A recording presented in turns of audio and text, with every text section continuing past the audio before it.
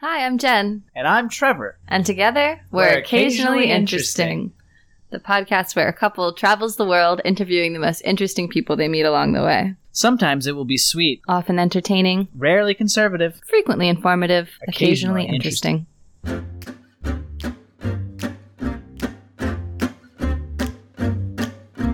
Occasionally interesting. Occasionally interesting. They are occasionally interesting. How did you come to Chiang Mai? How did you come to call Chiang Mai home? So, it's a bit of a long story. I'll try and keep it short.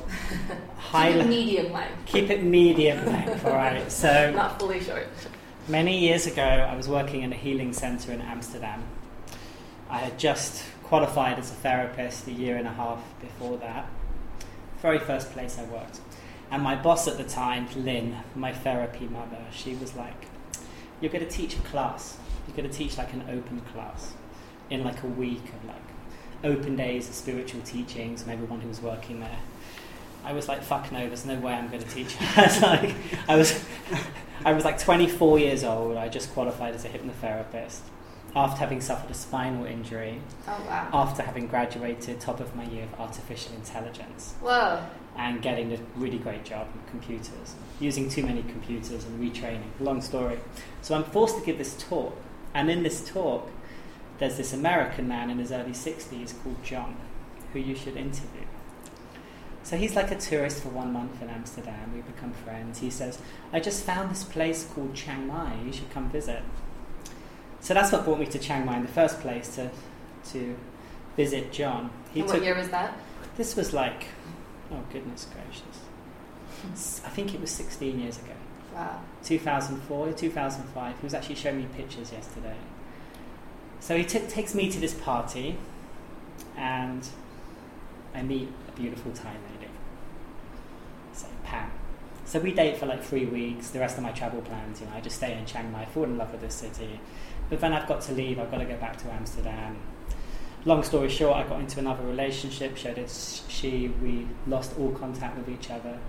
And 6 years later, I was coming from India, where I was working to get a visa in Bangkok. To get a visa for India in Bangkok, that's right. And I had a job opportunity to work at Sanctuary on Koh Phangan. And my friend's girlfriend, she was very strong. She said, I've got this really strong feeling you're supposed to come to Chiang Mai with us. I'm like, no, I'm going south. And she's like, no, you got to come north. And I said, okay. She was really strong with me anyway, so I said, I'll come here for 5 days. First night we went out, whole chain of crazy synchronicity that led me to run straight into Pam again 6 years later. Wow. So I took that as synchronicity, and I stayed here. And I married her. And then our relationship was the full roller coaster in life, and then we decided to separate. And then I got married again. So I've been here for 10 years now. Wow. It's a good place to land. It's a wonderful place to land. And there does seem to be an energy of synchronicity here. Like, you hear especially us as interviewers. I mean, I say, I became a podcaster because this is my default way of meeting people. I just love asking people lots and lots of questions and hearing their stories and then wanting to share them with others because they're so interesting. And in Chiang Mai, so many people have a similar story of like synchronicity. Yeah, just everything kept lining up, everything kept flowing. Like, I opened myself up to Chiang Mai and then everything else fell into place. And yeah, it's wild. I wonder what the energy or whatever of this city is that makes that happen for so many people. It's a great question, because many people have said similar things. I have so many special friends who've been here for like a decade plus, quite a few, and almost every one of them came here for 5 days. It's quite interesting. Absolutely. I still haven't found anyone who can explain why the Thai people built 2,000 temples in Chiang Mai. It's the highest concentration of temples anywhere in Thailand, perhaps most places in Asia. Wow. Nobody knows, right? Yeah. I mean, if you go like to Stonehenge in England or to Sedona in Arizona or Haleakala in Hawaii, whatever, everyone will tell you, ley lines, this is where, this is a place where the ley lines intersect, Well, we've higher heard that of energy Chiang Mai places. too. You've heard this about Chiang Mai? Yeah. I'm sure it must be. I've never heard this about Chiang Mai, but it would make sense to me. We don't know much about ley lines, though, so Yeah. don't count on our information. Somebody out there will fact check us. Yeah, it's very curious. It's a very magical city. I think it's a city where people come to heal. And grow. And to grow, absolutely. I've worked with so many people who've come out of divorces in the West, or their children have just grown up and they've basically stayed together, married to bring up kids, or people from failed businesses, or people just having a completely different perspective in their life, looking for something different. I think the general fundamental base energy of this city is really special. Yeah. People feel it as soon as they arrive here.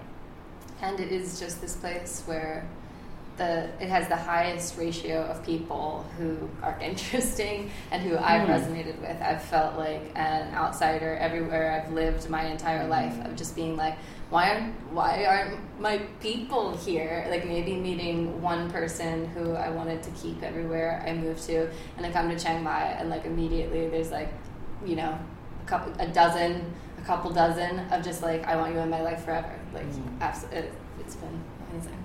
We feel very fortunate. Yes, for sure. I'm going to pull up my intro. You are definitely not the first person to say that, Jen. It's so true. I think certain places in the world, they attract certain types of people.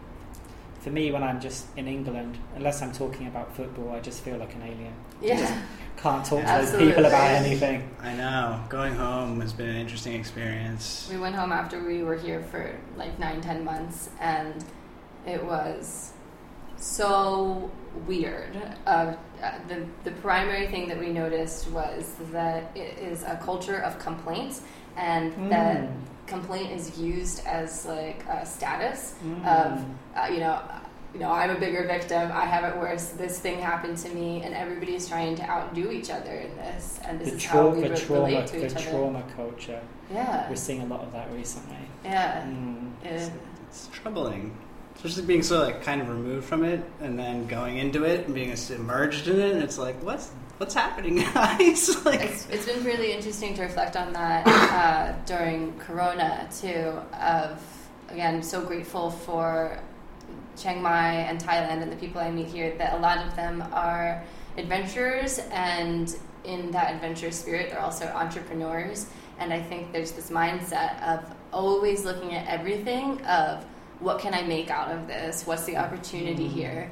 And hearing, a lot of friends back in America being like, I can't believe this is happening to me. This is horrible. Only seeing all of these things. And then all of my friends in Thailand being like, all right, awesome.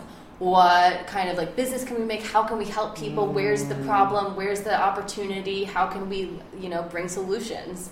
And like just a completely opposite mindset, and just it's so amazing to be surrounded by this energy all the time of everything is an opportunity rather than everything is a problem.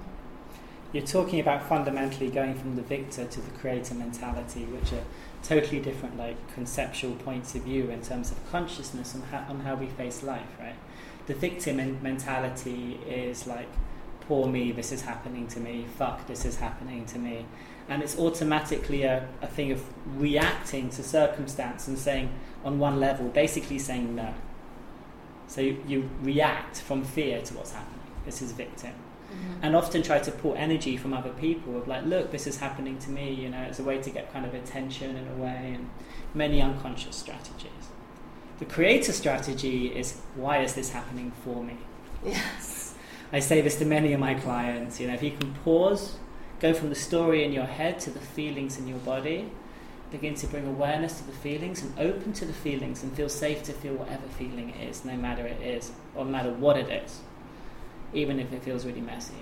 Still saying, yes, this is love. And then to ask yourself, why is this happening for me? And that just sets a whole different chain of mind. So I think this is a big part of it, and I think there's a synergistic kind of effect on the energies around us. In that expression, we're the sum of the 5 people we spend the most time with, right? So if I'm like in England, most people are pretty pissed off about life, and you kind of get pulled down by the whole culture and the whole stress. Yeah. Because things are difficult there right now in the Western world, right? Compared to here, it's more likely actually you're going to be around much more, creator type people. Yeah. My best friend came over from Oregon, when we were still allowed to travel in the world.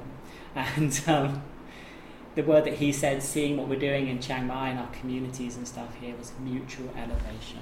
Oh, yes. Perfect. That's a beautiful quote, right? Absolutely. Mutual elevation. Yeah, that is definitely how I would describe my group of friends. Mm.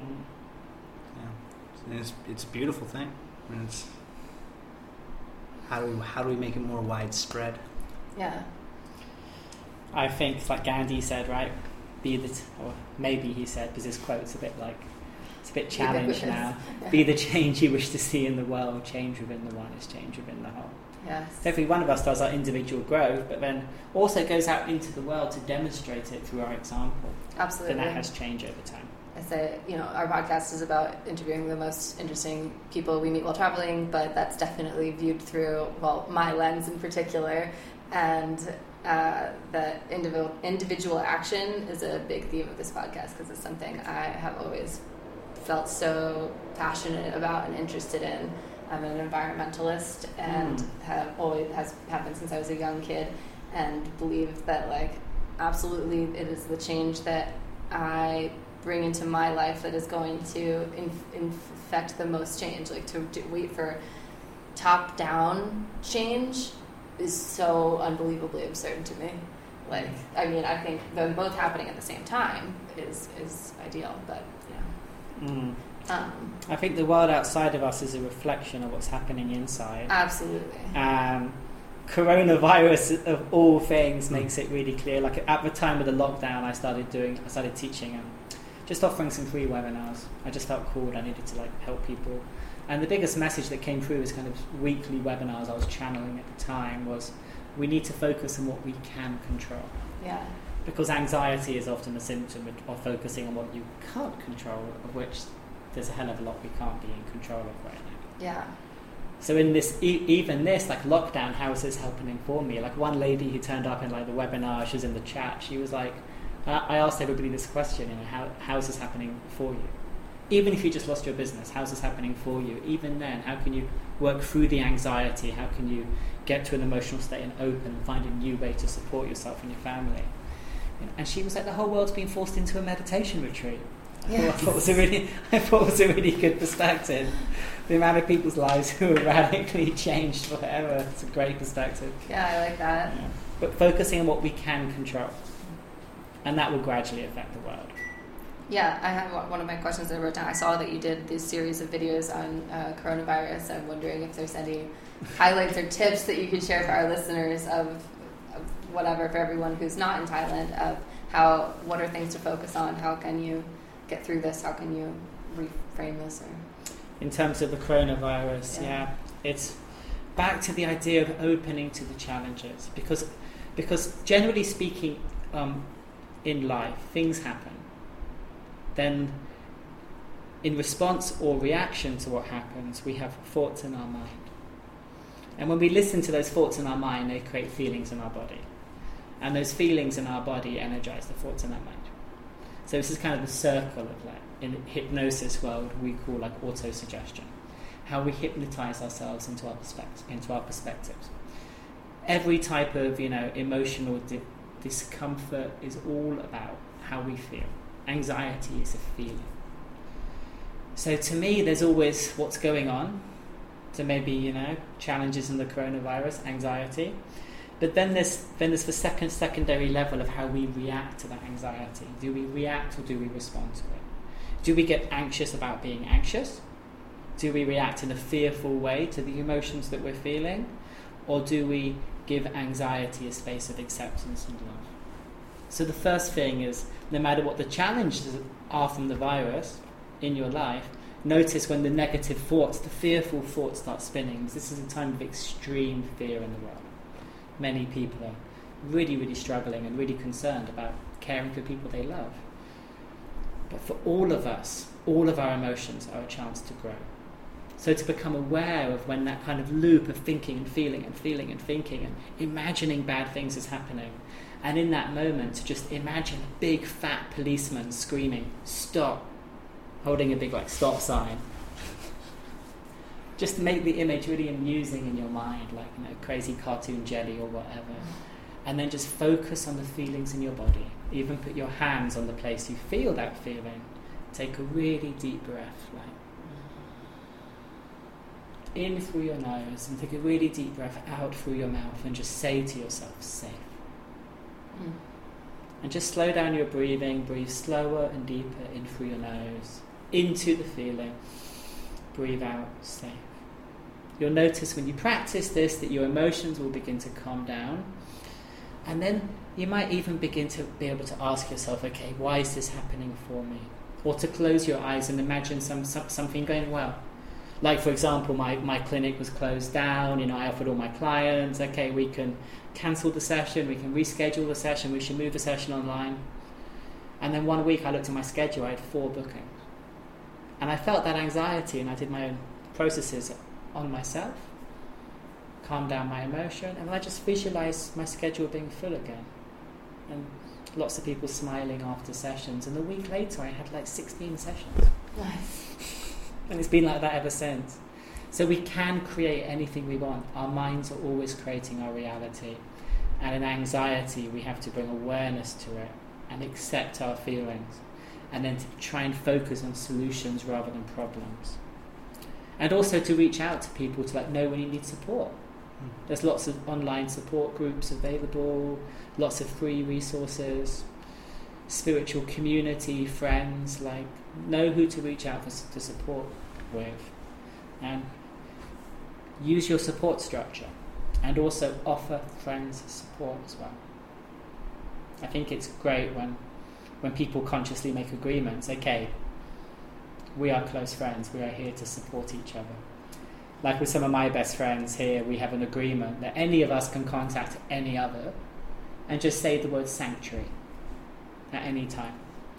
And if it's at all humanly possible, the person who's been sanctuaried has to stop everything and be present with that person. I like that. This works really well. I like that a lot. It's sort of a definitive thing too. It's not, it defines the relationship in a different way, instead of because we don't really define relationships, right? Unless it's a partner-like relationship where I say, now you're my partner, you're my girlfriend, you're my boyfriend.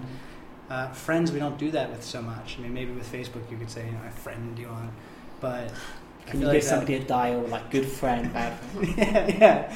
That's an interesting, what that would do to just the definition of it.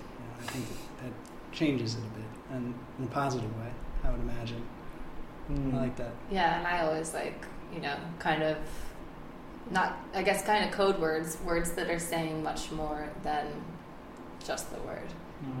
That we've decided on this meeting together, and because a lot of times it is, especially if you're in a difficult emotional state, it gets a lot harder to articulate exactly what's going on. And if you can, to be like, hey, I really need you right now, and I'd really appreciate if you could be present with me, all of that takes too much, you don't really have the wherewithal to say that a lot of the time when you're going through, and to just say. I also love the word sanctuary. Yeah. It's a good choice. Even just saying sanctuary is kind of calming. Absolutely, right? It's internal sanctuary. I think it's good to just bring awareness to the challenges, to have the fundamental confidence that you can work through any challenge in your life.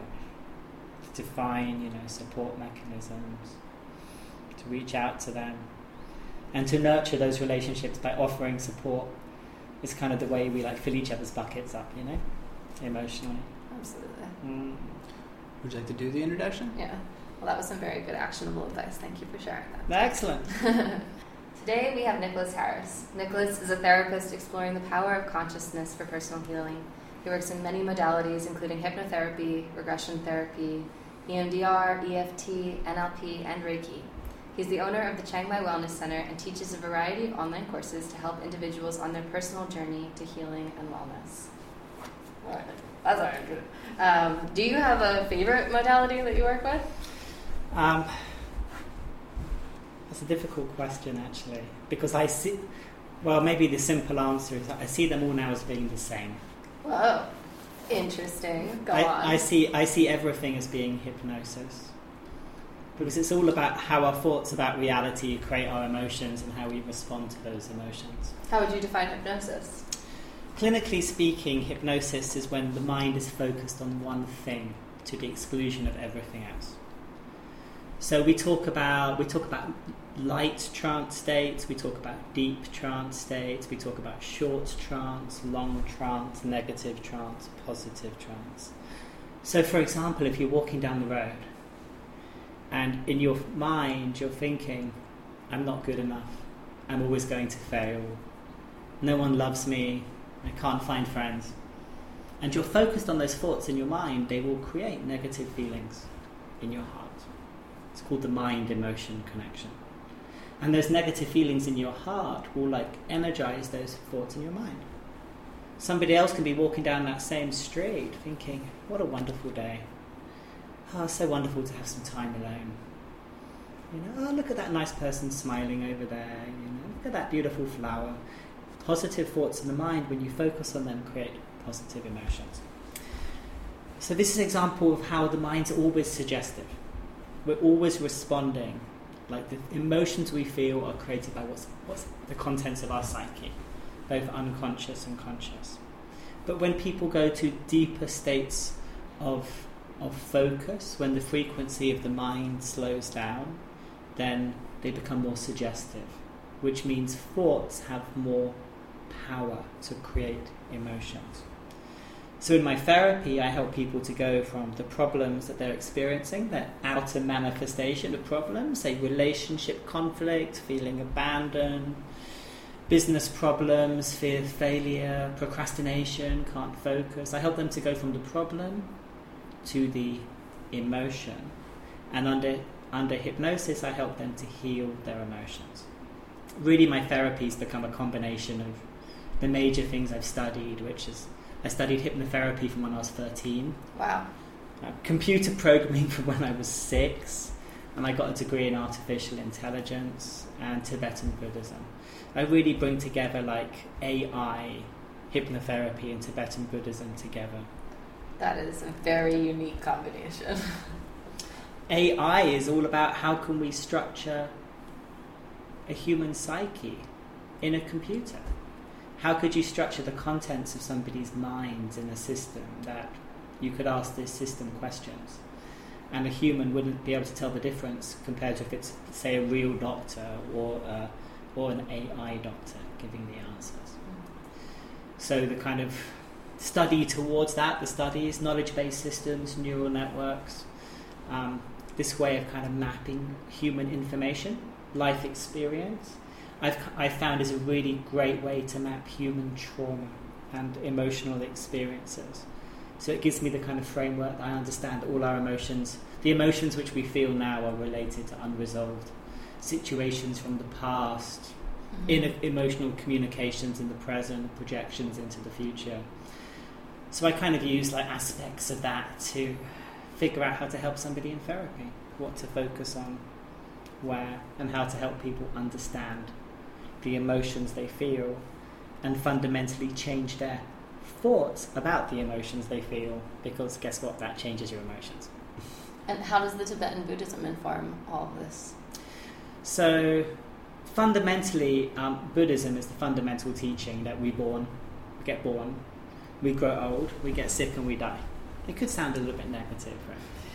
So how is it possible to find a state of equanimity, of mental openness and satisfaction through anything in our life? So the Buddha deeply investigated the source of all human emotions, and Tibetan Buddhism is actually about using the mind to analyze the teachings of Buddha about the mind. So when I was in India one time, we were studying the Perfection of Wisdom Sutras, which is basically a commentary on in Tibetan Buddhism you have the teachings of the actual master, but a normal person like us won't understand what he's talking about, basically. And then you have a high level student who gives a commentary on this, kind of one level down. It's kind of an easier to access version of this teaching. So if you can understand this, then you can begin to understand this. But once again, normal people can't understand these guys. And there's always different levels of commentaries on commentaries. And we were 2 levels down, I think. An amazing American teacher. She was the first ever Geshe of Tibetan Buddhism. recognize that studying all the great canonical books, studying the Perfection of Wisdom Sutra, where the Buddha explains every kind of human emotion, how it's created in the mind, and how to heal it in the mind, which I would call psychotherapy. So I kind of bring together like Buddhist practices into kind of hypnosis techniques and the way that I found to help people fundamentally use their imagination to heal their emotion. I teach people how to use their mind to heal emotional pain. So then what is the benefit of these extra parts of these other modalities, like EMDR? We threw out a lot of acronyms there, and I'm sure that probably our listeners aren't totally familiar with a lot of them.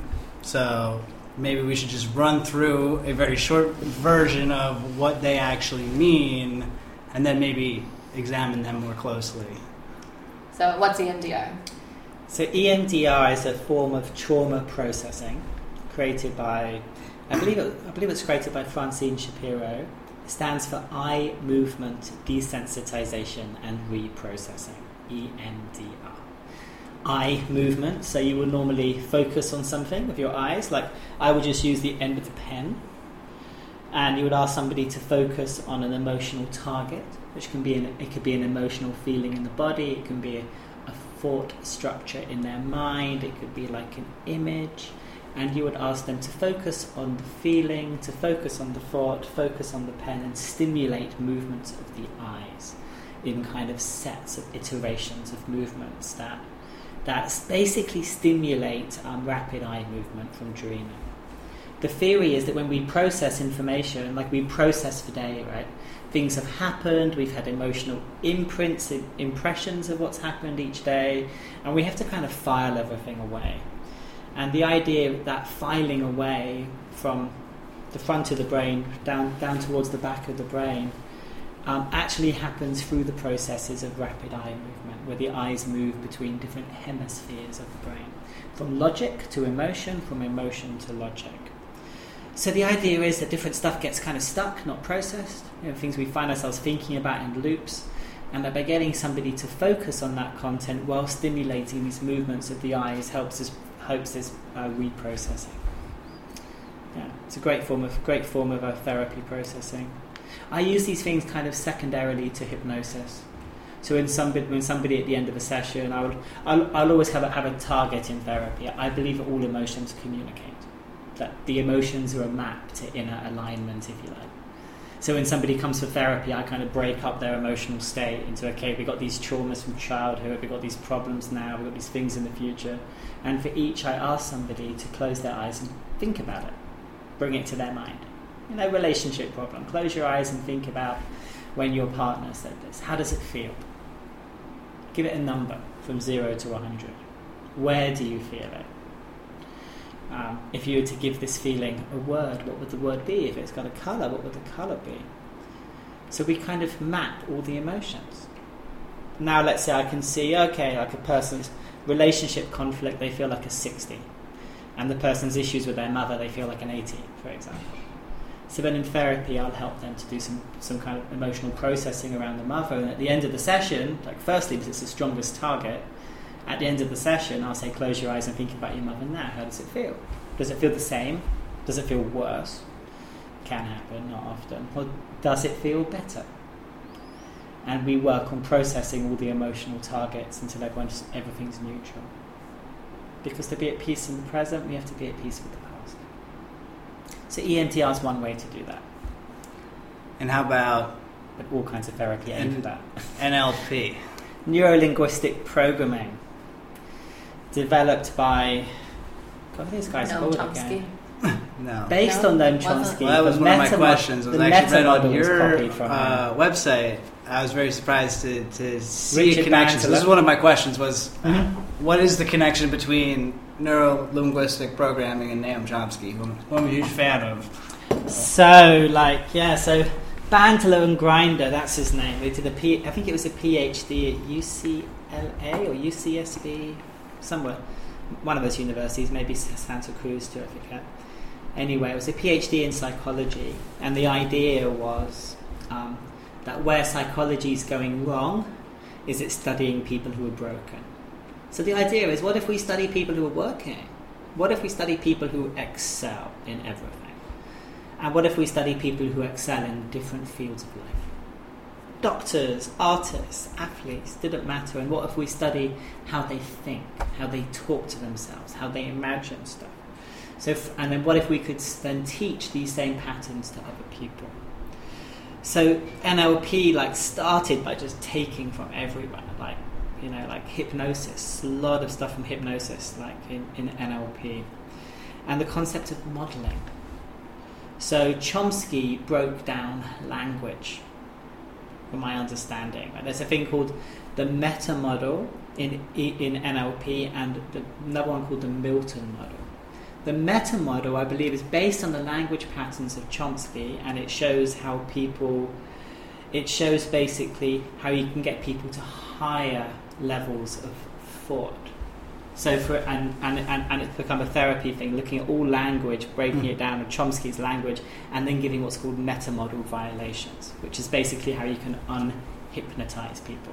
So a client says, "I'm depressed." I am. It's one of the language patterns, and the violation thing you say back to the client is, how are you depressing yourself exactly? And then they go, "I keep thinking about my mother," and then you can start going up like this. Whereas the Milton model is based on Milton Erickson, and it's language patterns to get people to go into themselves, into trance. And as you begin to become aware, it's interesting how you can focus inside and take a deep breath and feel yourself going deeper and deeper. Like all Milton Erickson type language.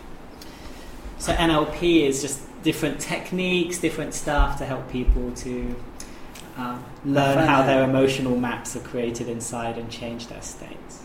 It's really fascinating, reading Understanding Power, which is not written. It's a conversation. It's like an interview with Chomsky, and just the way that he speaks is so just moving in a way that it's undeniably it creates a different reality. I mean, he's one of the most fascinating people I've ever had the pleasure of consuming. And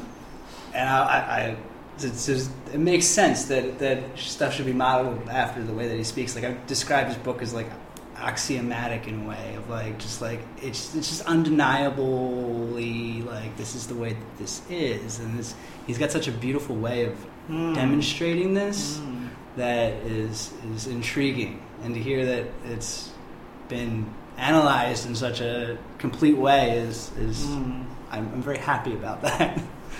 Interesting. I'll have to look more into that.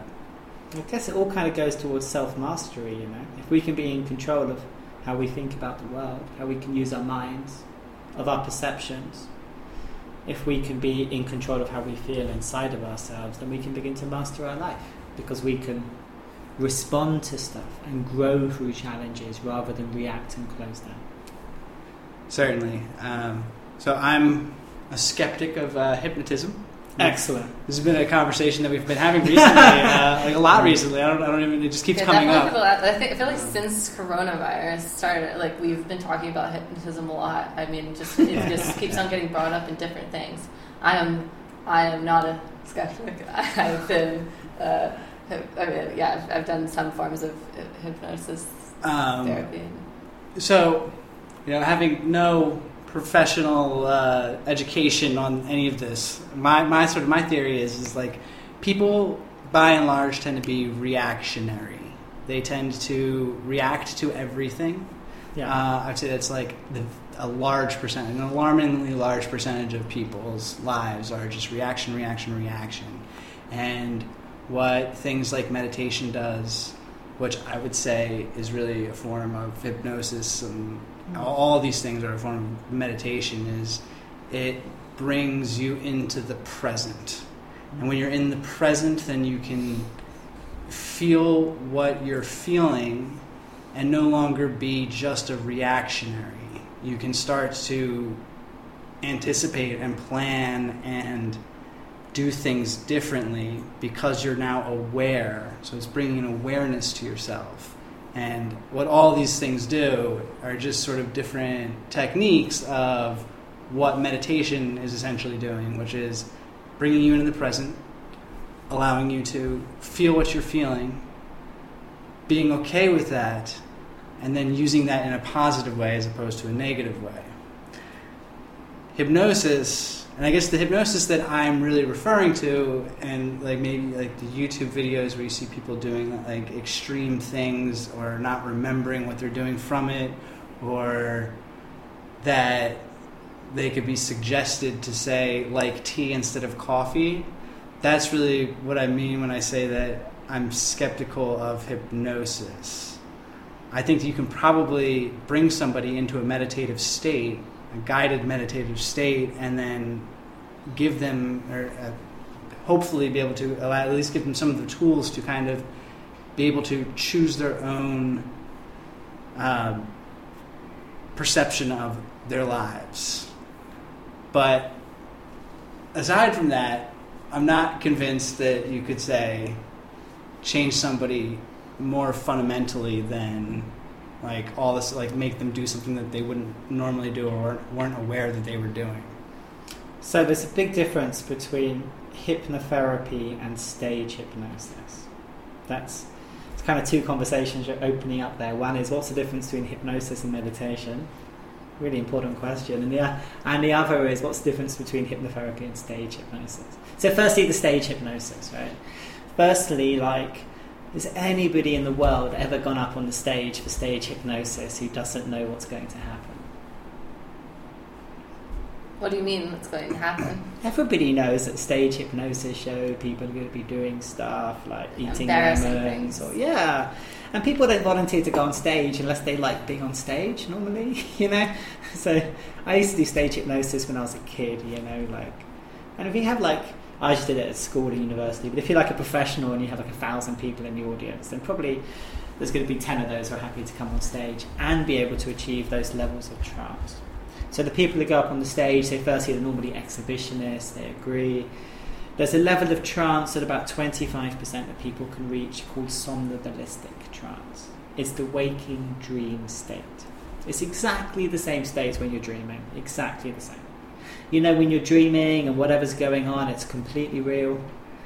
That's exactly the same state of mind, just some people can be shown how to be guided there in a hetero-hypnosis space, like one person like guiding another.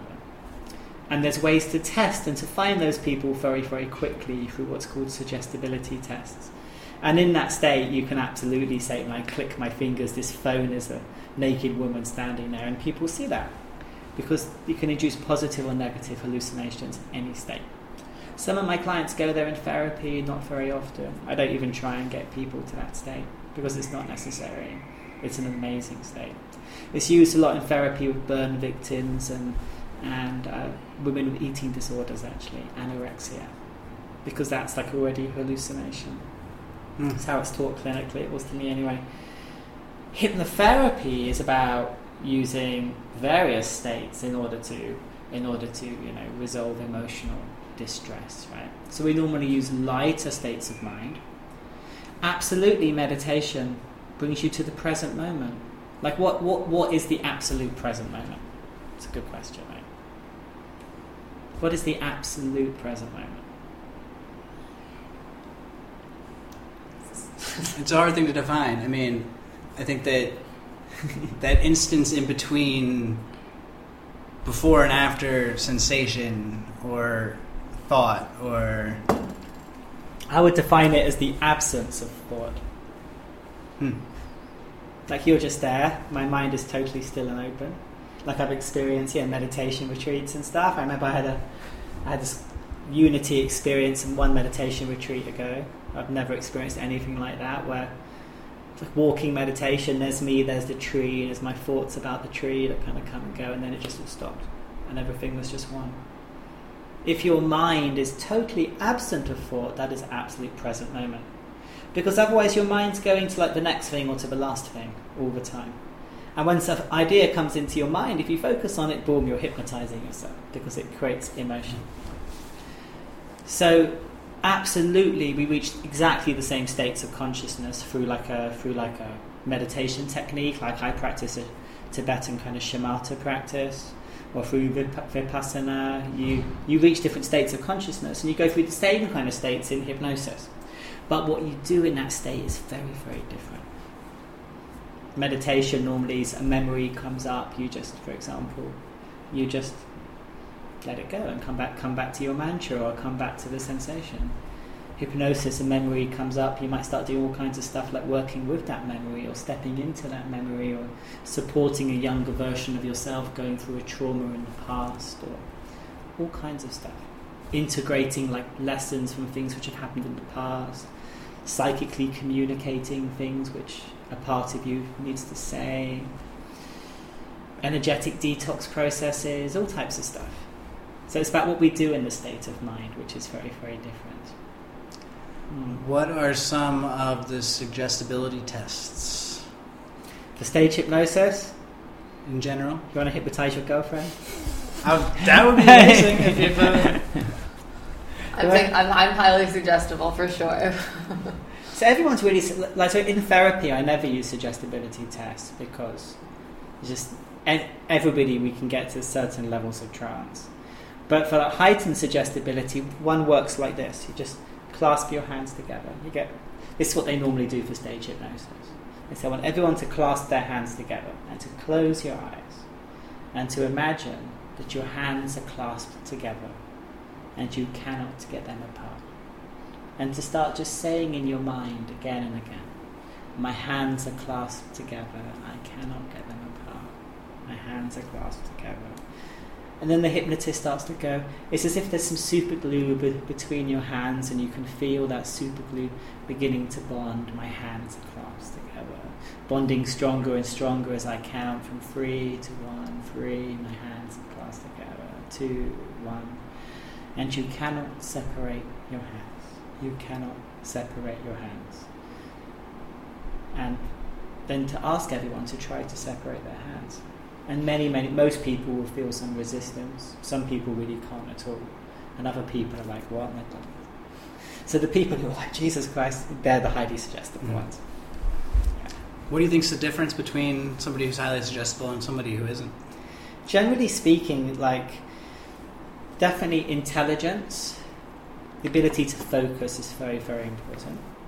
We train that in all forms of meditation and hypnosis. Often people with higher intelligence can focus better. Open-mindedness, creativity, like good imagination, and desire to enter the state. If people believe that hypnosis is about somebody else controlling you, then of course they're not going to want to do that, right? As I always tell everybody, it's not about losing control, right? It's not about being totally out of control. It's actually about gaining control. Because to be in control is to be in control of how you think and how you feel and how you behave. So for people to understand that I never hypnotize anyone, I just guide people in hypnotizing themselves. No one will ever do anything that they don't want to do under hypnosis, right? It's about working with people's belief systems, not outside of people's belief systems. Because we all have a way that our psyche is basically structured. Like how is all of our life experience held together in our mind? How are our beliefs formed? And how our emotional responses to the world is really a result of all of that. So in hypnosis and therapy, it's about it's about figuring out how somebody's mind is put together and their belief system, and finding a way to work with them, with their permission, towards a goal that they wish to achieve. It's called psychic rapport. Not trying to make everyone think they're chickens like on the stage hypnosis.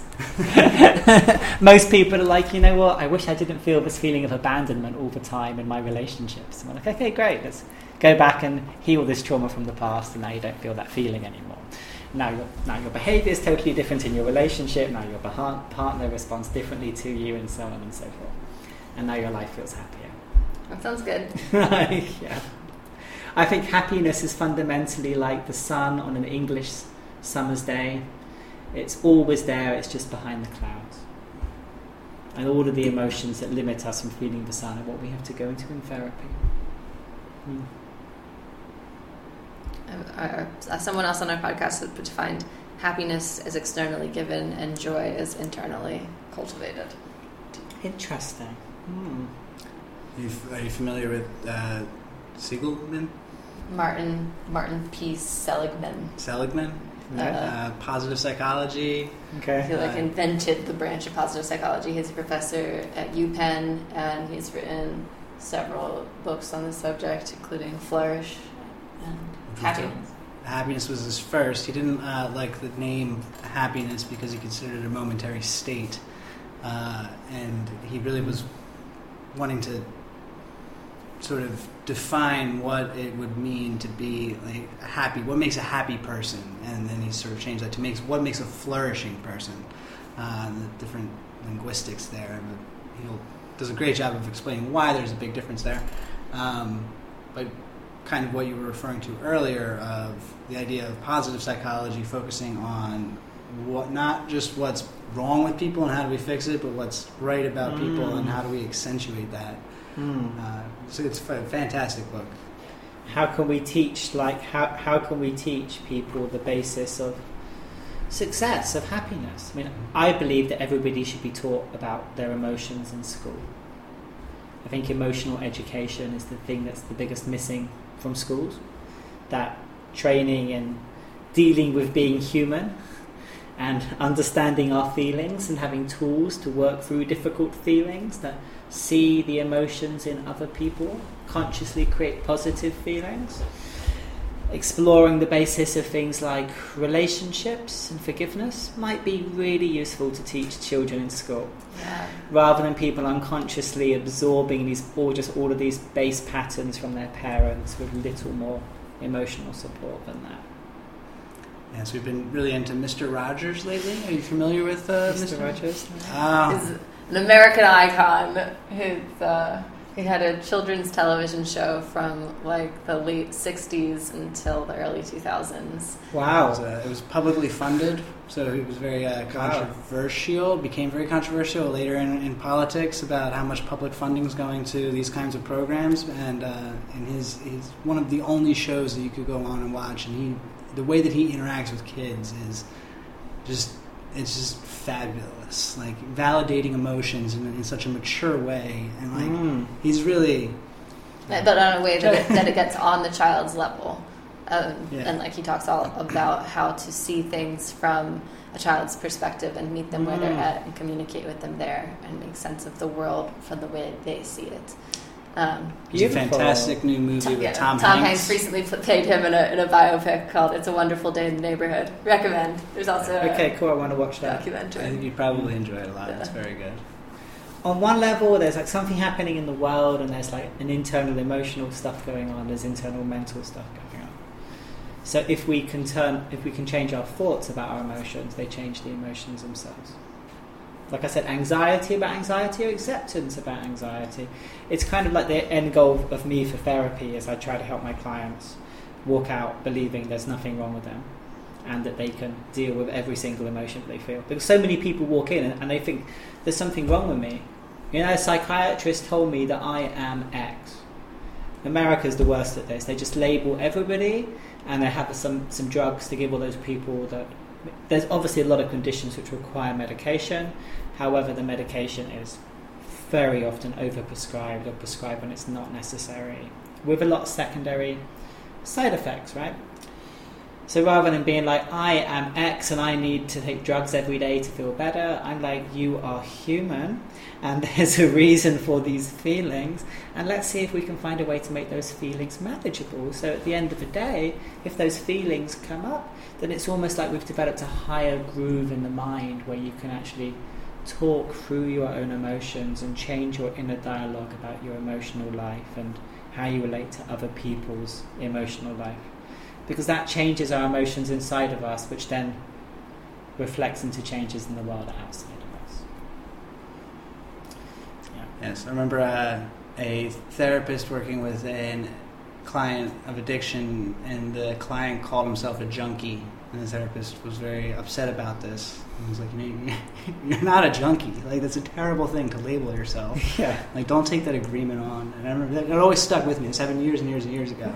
And it's been revalidated. We just read The Four Agreements. Great book. Great book. Fantastic. Don Miguel Ruiz. Great book. It was, We read it at the very beginning of lockdown in March, and yeah, I feel like it's definitely really now we have this dialogue in our relationship of being like, whenever one of us is, being whatever, accepting agreement, and we just have this thing of like, you don't need to make that agreement with yourself. Yeah. The difference in what happens in our relationships, where we step into owning our own emotions and feeling that we're responsible for our emotional state, rather than believing that our partner is responsible for our emotional state. Because if I'm like, I feel bad and I need you to change so I feel better, then that sets up a kind of codependent, resentful loop of point keeping in relationships. But if I'm like, I feel bad and I own this emotion and I feel safe to share this emotion with you from a place that feels safe to you, from permission, without making you responsible for my emotion. Now through every difficult emotional situation we become closer to our partner. This is what my wife and we practice all of the time. We just speak the emotions that we feel and always share them from a place of curiosity and permission and ownership, and then you grow through absolutely everything. Is there anything that sets you off to be more reactionary, where you have to dial back to that spot? Or Of course, I'm not enlightened. We just practice like everybody else. What are those like? My triggers, my personal triggers. No. Emotional Achilles heels. Let's lay them out on the line. What are the steps you take to dial back? Like if you're getting this reactionary space, and then you see yourself behaving or reacting in this way that you're like, and you're able to at least get the mindset of like, wait a second, I don't want to be like that. Then how do you go from... Number one, become aware. Mm-hmm. Number two, pause. Remember what I said, like a good image that helps me imagine a big fat American police officer with a stop sign. Screaming, naked. Oh God. You imagine an image that's like a pattern break in your mind. And so that's NLP techniques. Make the image sexual, make it silly, make it ridiculous, make it shocking, so your mind remembers it. Big stop sign. And then just focus on the feeling in your body. And just take a really deep breath all the way into it. And a deep breath all the way out, safe. Just start to go into the feeling. And then from the feeling, now you can begin to have some space. Okay, how do I want to deal with this feeling right now? Do I want to share it with my partner right now? Do I want to request or just state a need for a little bit of processing time and go for a walk? Or go to the gym? Or go meditate? But I suppose go from there. It's the pause. It's all in the pause. It's all the awareness. Like when you start to get into that reactionary sort of lower brain function, it's really hard to become aware. That's where the practice is. I often hypnotize my clients. I put a suggestion in that I create that pause using hypnosis. Little secret in therapy. Interesting. Yeah, I teach them a technique, and when I teach it to them in therapy, so it becomes automatic. And the more they experience this pause, and the more it begins to grow inside of them, right? As this kind of confidence. But when you've been triggered, you've been hooked, and you've kind of gone down this line.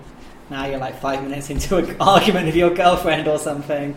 Even in that moment, you can become aware. Okay, now I am projecting. Projecting is when you are triggered, you are fully reacting to your feeling, and you're projecting at somebody else. Even when you're doing it, you can stop. I'm really sorry, I'm projecting. And then you can stop again and use that as practice. And when your partner gets to practice forgiveness. It's all about practice. One of my teachers, he said, therapy leads to awareness. Awareness leads to practice. Practice leads to change. And therapy is only one way to build awareness. Meditation is another way. Perhaps a better way. People who practice probably is. If you practice every day. Even for like 5 minutes. So I could go to you to get the discipline to practice the meditation every day. I do that sometimes too, yeah. That would be great, because I would really love to meditate, but it's just you wake up in the morning and your first impulse is to sit by yourself and meditate for 20 minutes.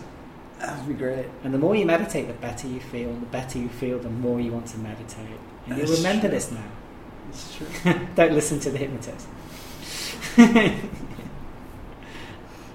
Yeah, a lot of things like there's a man here, John. You should interview John. He's the guy who came to my very first hypnosis talk in Amsterdam. He's about to become 77 next week, I think. Very special man.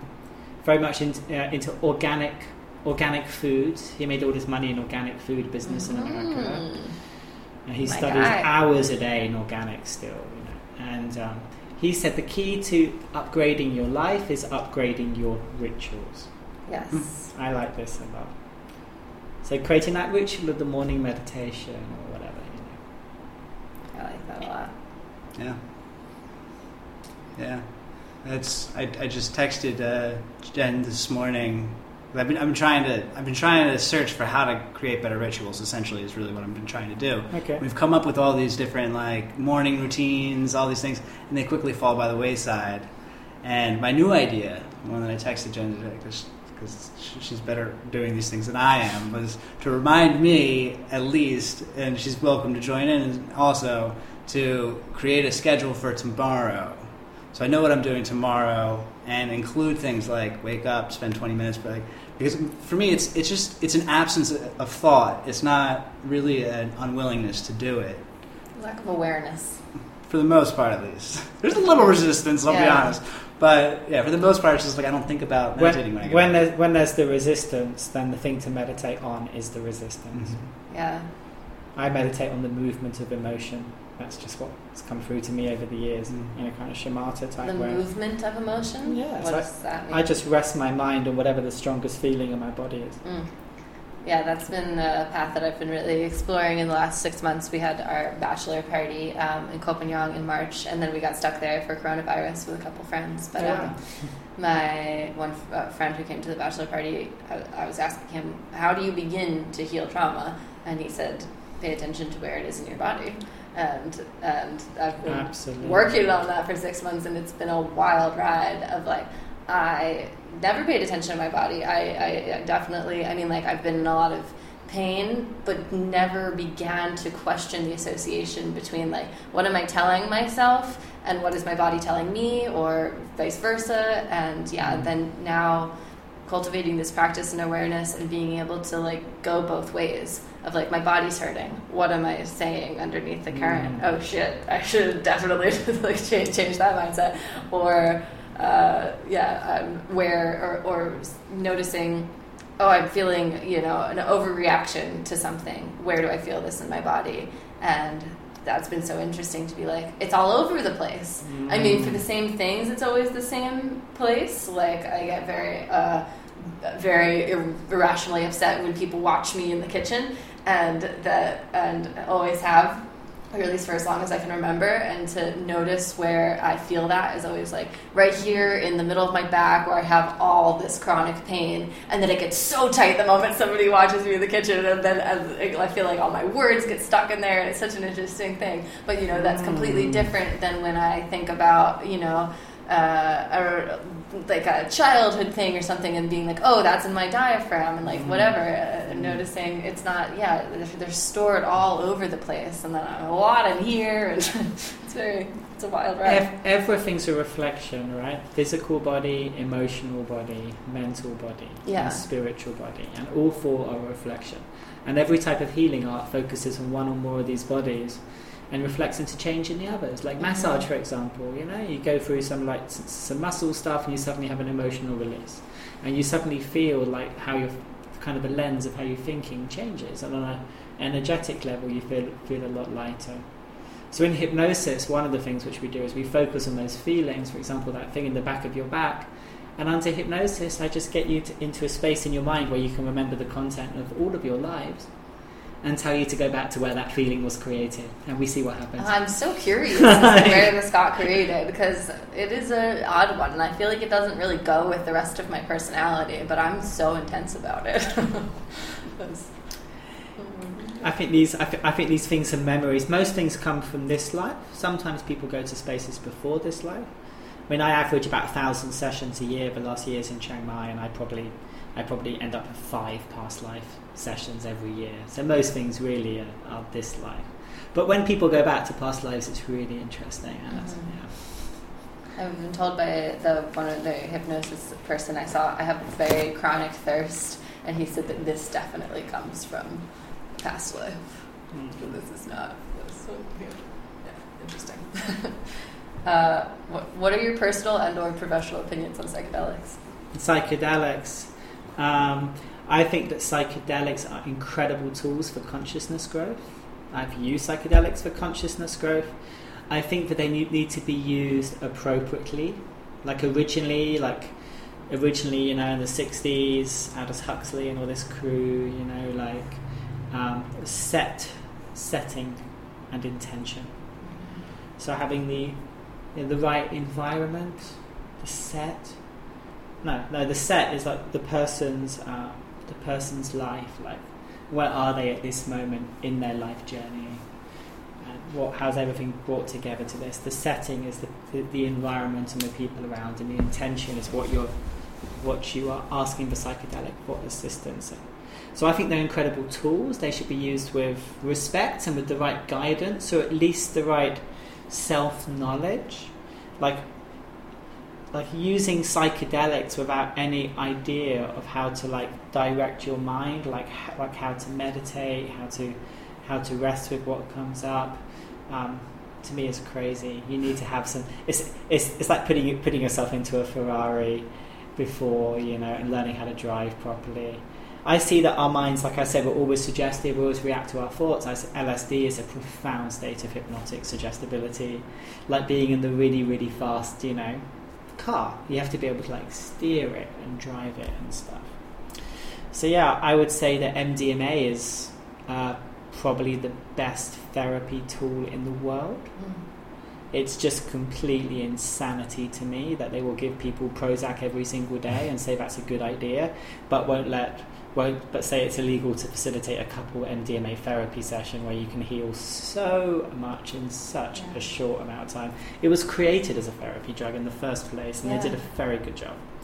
MDMA is also it's incredibly powerful for forgiveness, any kind of trauma. There's no therapy drug like it, I think.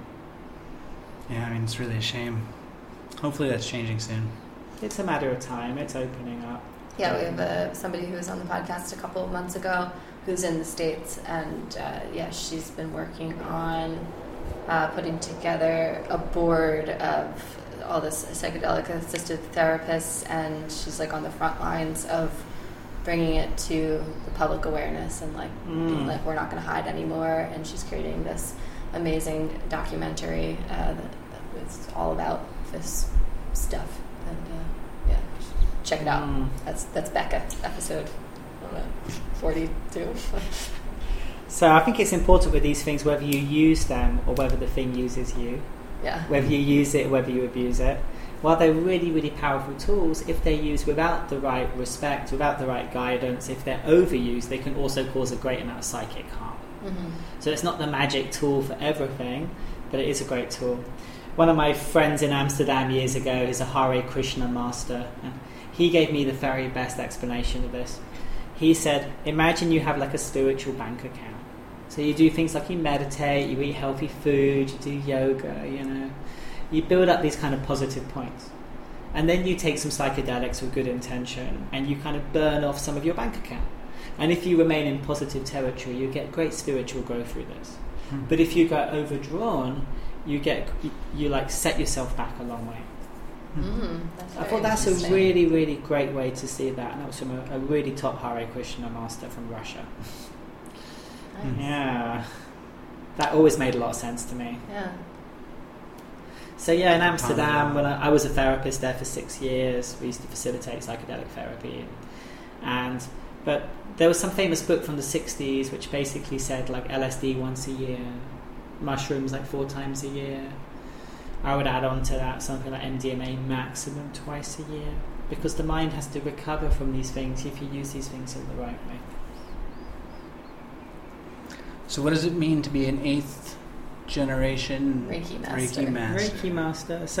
So originally, Usui channeled Reiki, and anybody that he made into a Reiki master was a second generation. So he's the beginning. So Reiki is one way to work with energy for healing. You learn different ways to access different vibrations of energy through different practices, of different energetic practices. And you receive the different levels of Reiki through a ritual called initiations, where the ability to channel Reiki is passed from teacher to student. So anybody who got to the final level of Reiki with Usui himself was second generation.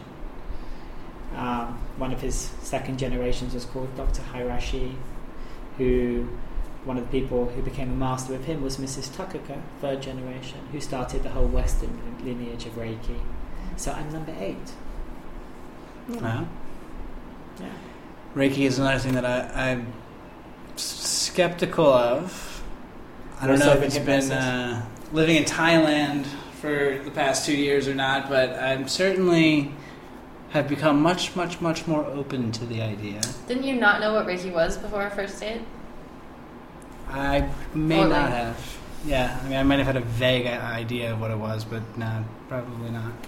But he said he had previously been very, that he had done a bit of like channeling this healing source himself and had been attracted to making certain symbols with his hands, and then this was all very. I've never told anybody that. I never would have. I always thought what I was doing was kind of crazy and silly, and just like kind of dismissed it. And then we were at this gathering, and we saw somebody doing something. I was like, "What is that?" And they were like, "It's Reiki." And it was not hands-on Reiki. It was different. I don't know. I just still don't really know much about it, but. It's certainly interesting, and Jen's seeing an osteopath now, and he's spoken about energy work in a way that is really interesting, especially because he's also combining it with like different techniques like dry needling, and to see where not energy work, to see where like a needle in the neck, which no nerves would be going down to, say, her lower half, so there shouldn't be any necessarily connection of like the stimulation down there, and seeing that feeling resonate in a different place than where it should, neurologically speaking, is like. And then he started to briefly go into energy meridians and how there's a possible explanation of why these things could occur. And it was really interesting to be able to actually watch this happen. And yeah, it's been. He's given me the prescription that I need to get Reiki. He's like, healing your body can only do so much. Like, you're holding on to a lot of this tension energetically. But the idea that there can be that energy transference, I find very intriguing, albeit skeptical. But yeah, it's an interesting subject for sure. Everything in the universe is energy. Energy is never created or destroyed. It's just transformed from one form to another, all of the time. Like if Jen says something to me and I get really angry, like her talking is energy, my emotion is energy, and I react and I pick up the soda water and I throw it at the wall. It's energy. Then the bottle smashes. Heat and sound, kinetic energy. Then she reacts, energy. Right? Everything's energy. It's always created or destroyed. It's where kind of spirituality and physics agree. So, and everything's connected. We're all connected to each other. Every time you think about somebody, you kind of send them an energetic cord. I believe there's like a collective like super conscious, if you like. So energies affect each other, right? If I walk in here to be on this podcast feeling anxious, for example, you feel that emotion, and it affects your reaction to me, our conversation. I walk in here feeling confident. I feel relaxed. You feel relaxed with me. Energies are always coming into contact with each other, and they're always affecting each other. Certainly, but so the materialist in me, like the Newtonian physics guy, would say, there's one. Like what you're describing is a very materialistic view of energy being transferred and manipulated. even down to like your body language and your posture. I'm observing, I'm interpreting, I'm consciously like, so it's not like yes, there is an energy flow there, but Reiki, from what I understand of it, which could be wrong, is sort of different than that. So like if I'm lying on my back and somebody's hands are over top of me and I'm not aware of where they are and I'm not aware of what they're doing, seems like there's not a scientific explanation that I'm aware of that could explain how that could have a energy transferring effect. Does there need to be? There doesn't need to be. And this is especially recently coming away from that sort of materialistic version of myself into a more, I'll say, spiritual version of accepting of these, and being sort of shown over and over again that these things kind of happen and keep happening, and how many times does it have to happen for you to believe that there's something going on? And it's been an interesting journey to see it. It's good to explore new things. Of course. It's all about feeling. Like Reiki just teaches various practices and structures that you can hold a higher vibration of energy. So for example, if you're feeling quite tired, you come home from work and your partner's like, come on, let's go out. And she makes you go out, and you go out somewhere which is like quite energetic. You might find yourself wake up. So your energy's pulled up. You know? Similarly, if you're feeling great and you come home and she's really depressed, you know, and you stay home, you might find yourself feeling pulled down. Or your energies might like kind of do this and influence each other. So energies are always affecting each other. We feel vibrations in rooms, but Reiki teaches a way you can hold a higher and higher and higher and higher vibration and hold it in the presence of lower vibration stuff. So through that, when you hold your hands over a place in the body, for example, in a high vibration, other stuff in the person will come up. It's quite amazing. It's truly fascinating. It's just basically Reiki, we could say in one way, it's kind of like the touch of unconditional love. I think it's a good way to say it. So people learn, like I teach Reiki to couples sometimes, and teaching, you know, like non-sexual ways to enjoy touch, for example, can be really, really healing in lots of relationships. And yeah, and it also it goes together with meditation, it goes together with awareness, just learning various principles around life, you know.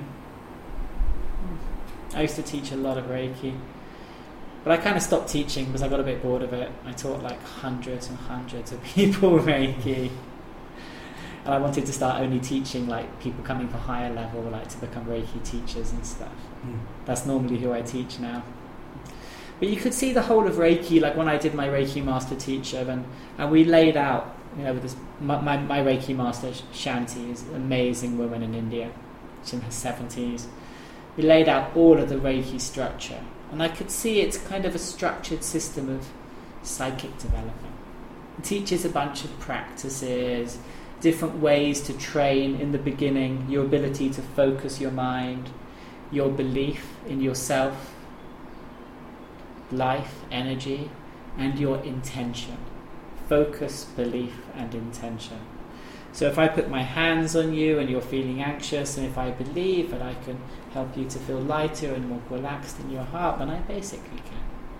And different ways to begin to train those things and then see what happens through the practice of channeling Reiki. And then we go through different levels of the Reiki structure. You receive these symbols that teach you different ways to work with emotions on an energetic level. I kind of bring it all together with hypnosis naturally now in my mind. I would say the core of Reiki, though, is about training our beliefs in ourselves, because we are hypnotized with certain beliefs when we're kids, right? Mm-hmm. We're hypnotized with beliefs around the culture that we live, what's right, what's wrong, even about what religion we should believe or not believe. We're seeded with a bunch of ideas. But if you imagine the human consciousness as, if you imagine you just take a human consciousness, and it doesn't matter if doesn't matter what colour this person's skin is, what religion their parents are, their ancestor, what culture they're born into. The human mind's a human mind, and they're fundamentally the same. But then they're imprinted in different ideas depending on all kinds of demographics and cultures and religious biases and yada yada yada, just ideas, which I would call like an operating system. I think all cultures are just like a hypnotic pattern. So one thing we learn when we live in a different culture is we start to be exposed to different ideas, right? Mm-hmm. Hey, this thing that's not okay back home, oh, actually that is okay here. And then, oh, actually, hang on a second, maybe it works quite well, actually. And you go home and then you experience, like you guys mentioned, reverse culture shock. Yeah. Yeah, I feel like more than anything, for me, it was the absence of all of these things that I took for granted as like, this is what it is to be human, this is what it is to be in society, and then they just aren't that here. And yeah, and certainly that culture of complaint. And then we were just on a family Zoom call this morning, and everyone was talking about the different political ads they have going on right now in America, and the different places they live. And I was saying something that I reflected on a lot when we first moved here, of being like, I never ever realized at all that advertising or that like constant messaging around me had any effect on me. And then coming here and there being way less advertising, and also we lived in Pi for our first year and a half where there's like no billboards whatsoever. But it's in Thai and I can't read Thai, and so there's just no messaging getting in other than like what I am intentionally choosing. Like nobody can, sneak attack message me, and they just like the level of anxiety that it produced in me in America, of just like the constant barrage of like overwhelm, absolutely, and that it's not necessarily, it's not like I'm even consciously taking it in, but just that it's surrounding me and all these levels, and getting into all of the other people who are surrounding me, and I'm feeling all of their energies and whatnot. Yeah, just like the level of the baseline of anxiety felt in America is so much higher than the baseline of anxiety here. And yeah, I've talked about this on the podcast before, but like when I was in America, like linguistically and culturally, like I was just like, oh yeah, I'm a person with anxiety, I have anxiety, blah blah blah, and to just take it for granted as what are you excited about, Chewy? He's agreeing. And and being like, okay, yeah, I don't have it as bad as like, a lot of my friends, whatever, like I got off pretty easy. And then coming here and being like, kind of realizing that I was doing this to myself, it's all a choice, I have control. And I did like a breathwork workshop after I was here for 2 months or something, and was taught very, very easily and quickly how to stop having panic attacks. Awesome. And I haven't had a panic attack since. It's been years, and then Excellent. Realizing that it is my responsibility and that I'm in control was very overwhelming, and being like, that there is a joy in the irresponsibility of being like, this is happening to me and it's not my fault and I'm not in control, and that's like where a lot of people live and stay and never get the opportunity to be exposed to the fact that they're doing a lot of it to themselves, that there is another way. Very good. That's when your thoughts about the symptom change, and that's when the symptom becomes like cleaned away. Yeah.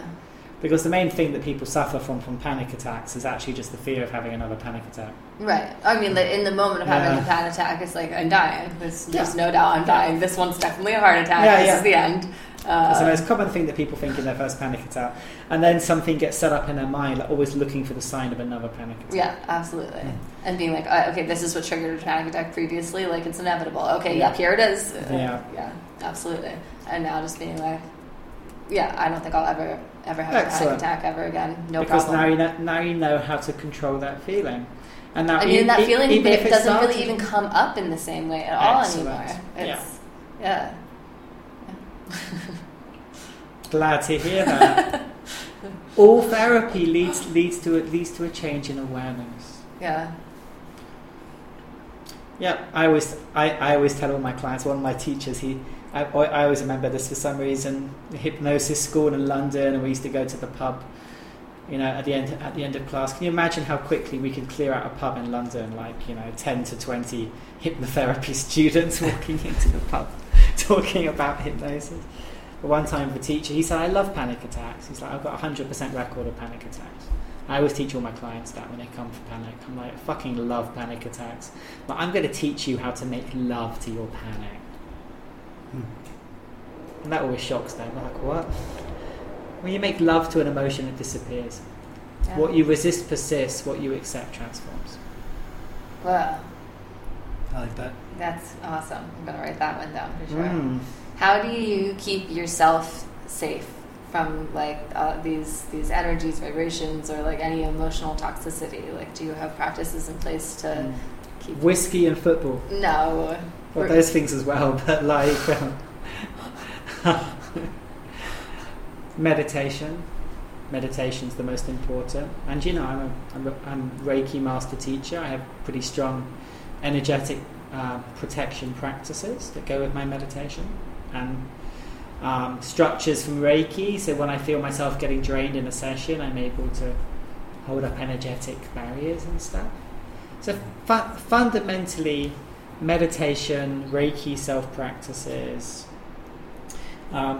life balance. So I limit the amount of sessions I offer each day. I take breaks between sessions. I even tune in with myself when I feel that for some reason I'm getting out of my own personal balance. Because I desire to be at least 90% energetically of all my clients, and my work is draining. I've had days where I just cancel sessions because I felt that I'm losing my own balance. I find that to be much more authentic. I've not done that very often, but if I need to, I will. Keeping my own self-balance so I can help other people. Yeah. Because it's kind of a very still, grounded state that you should be in as a therapist to be able to channel the information that comes through me, and the way in psychic space I help people to process emotions. I see imagery in my mind, and I channel when I work all the time. Really, for me, like, all the things are the same, right? Reiki's the same as hypnosis in a way for me. Very interesting. And doing stuff which is non-spiritual in nature, like whiskey and football. On the topic of whiskey, on your website, you refer to addiction as a learned behavior, usually as a result of an unconscious attempt to relieve pain. What are your views on the disease model of addiction? God, what's over disease model? Is this idea that you're a victim of your genetics? Uh-huh. Yeah, I think it's bullshit. I'll piss a lot of people off saying that, but I really do. You know what the first reason is? The initial thing that you say about something, it's called a pre-frame, right? So I was actually studying Russell Brunson yesterday, and he was talking, and then the first book, whatever that's called, .com Secrets, went one way round for some reason. He's talking about the pre-frame of the nature of an advert, of how somebody's led into a funnel, you know? Like the pre-frame of you've got this client that you've helped to overcome her panic attacks, and she's like, hey, go and check out, go check out my therapist's, free whatever thing. This pre-frame of this is some content from somebody that really helps somebody I love, compared to a pre-frame of, okay, I'm signing up for this free thing from some random stranger on Facebook. He's probably quite dodgy, So the pre-frame of everything changes our emotional response to stuff. So if you start off in the beginning, pre-framing, like I'm a victim, my dad was like this, my grandfather was like this, there's nothing I can do about this, I'm a victim of alcoholism, well, that's not very useful, to me. Even if it was the truth, I still say break that belief. How about being like, I am responsible for my life, and yes, there's been a great amount of alcoholism in my family. Yes, when I was brought up, I was again and again receiving imprints of the male of the family drinking and being abusive to the female of the family. Yes, my father received those imprints from his grandfather, and blah, blah, blah. So, of course, a lot is learned through osmosis. But it's much more useful to start off by creating the belief that, okay, yes, I have this challenge in my relation. I teach what I call the art of inner relationship. So I'm like, you've got a relationship with alcohol. And alcohol is like a spirit. And in every relationship, there's normally something which it gives you, and there's normally something which it takes away from you. So if we can begin to understand the things that it gives you, and when you learn that association, it gives me escapism from anxiety, it gives me confidence, it was how I used to get laid, what does it take away from you, like in this moment now? It takes away, my children don't feel safe with me. You know, my relationship is suffering. Oh, like we have a financial problem, I spend too much money on alcohol. Then you can begin to work with the actual relationship you have with alcohol against a baseline belief of no matter what the past is, no matter what my genetics is, there's something I can do about this. I think that's a lot better place to begin with these things and everything else. And then looking at what are the triggers that make you drink. Feeling anxious, feeling overwhelmed, you know, like being with those particular people, and then we can begin to work with those triggers and find different ways to engage in life without the alcohol. I never want to reinforce people's beliefs that there's something wrong with them. I think that's very bad therapy. I think that's the kind of therapy that makes like customers for drug companies rather than solutions to problems. Sad. I don't like the mass hypnosis happening in the world, which is your emotions are a sickness and you should take drugs every day to feel better, but yet we're in a war on drugs. and the most powerful therapy drug in the world is not okay to use, it's illegal. Like, fuck off. Like this is clearly ridiculous. If anyone looks at it, it's absolutely clearly ridiculous. You know, but yes, some people do need medication. Absolutely, there's real conditions that need medication. But I'm not saying there's not, and if people who are on medication, it's really important to have proper medical advice if you wish to reduce dosages or to stop medication. That's so important because it's very dangerous to just stop taking these drugs. They suppress emotional signals. I believe all our emotions are a signal. So if you're suppressing all that energy for years and suddenly stop, it can come up and be very, very overwhelming. So medical advice is very important for any of those questions. However, like finding psychiatrists who actually want to support people with coming off medication, of which there are plenty. And there are also psychiatrists who believe that everyone should be medicated to the hilt. And looking at the difference between those two things. I think short-term uses of any medication for anything is much better than long-term uses. And there's appropriate short-term uses. I've had clients who haven't slept for weeks because of something that's happened. And I'm like, first thing, go to the doctor down the road, get some benzodiazepines, 3 days in a row, sleep for 3 days in a row, then come back to me so you can focus in hypnosis and we can figure out what's going on. That makes perfect sense. So balance, right? Balance. I think this is very important. Yeah, I think the disease model of addiction came from wanting to sort of foster compassion for the addict, and it morphed into this ideology that backfired and is still around today.